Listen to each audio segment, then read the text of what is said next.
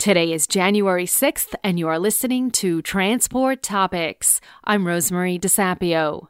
In part 2 of our Year in Review Road Signs podcast series, Transport Topics reporter Eleanor Lamb and managing editor of Features Seth Clevenger not only put the year of COVID in perspective for truckers, but also map out a plan for 2021. Tune in at ttn.ws/rs48. Now let's dive into today's top stories.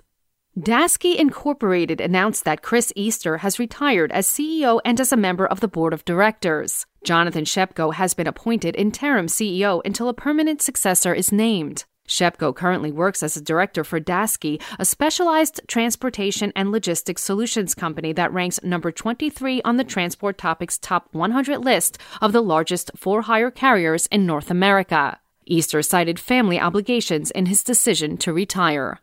Another top 100 company making news yesterday was Bison Transport of Winnipeg, Manitoba, which announced it has been acquired by privately held James Richardson and Sons for an undisclosed amount effective January 1st. Bison Transport, one of North America's largest diversified fleets, has been in expansion mode over the past few years and ranks number 56 on the TT 100 list. James Richardson and Sons, also headquartered in Winnipeg, is a private, family-owned and operated corporation involved in global agriculture and food processing. It has 2,600 employees and assets and operations in Canada, the United States, and the United Kingdom.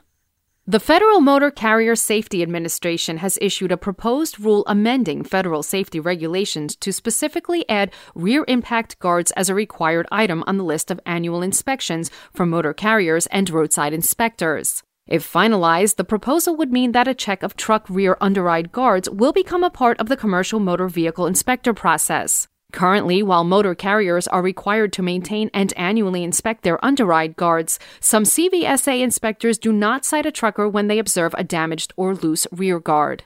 That's all for today. Remember, for all the latest trucking and transportation news, go to the experts at ttnews.com.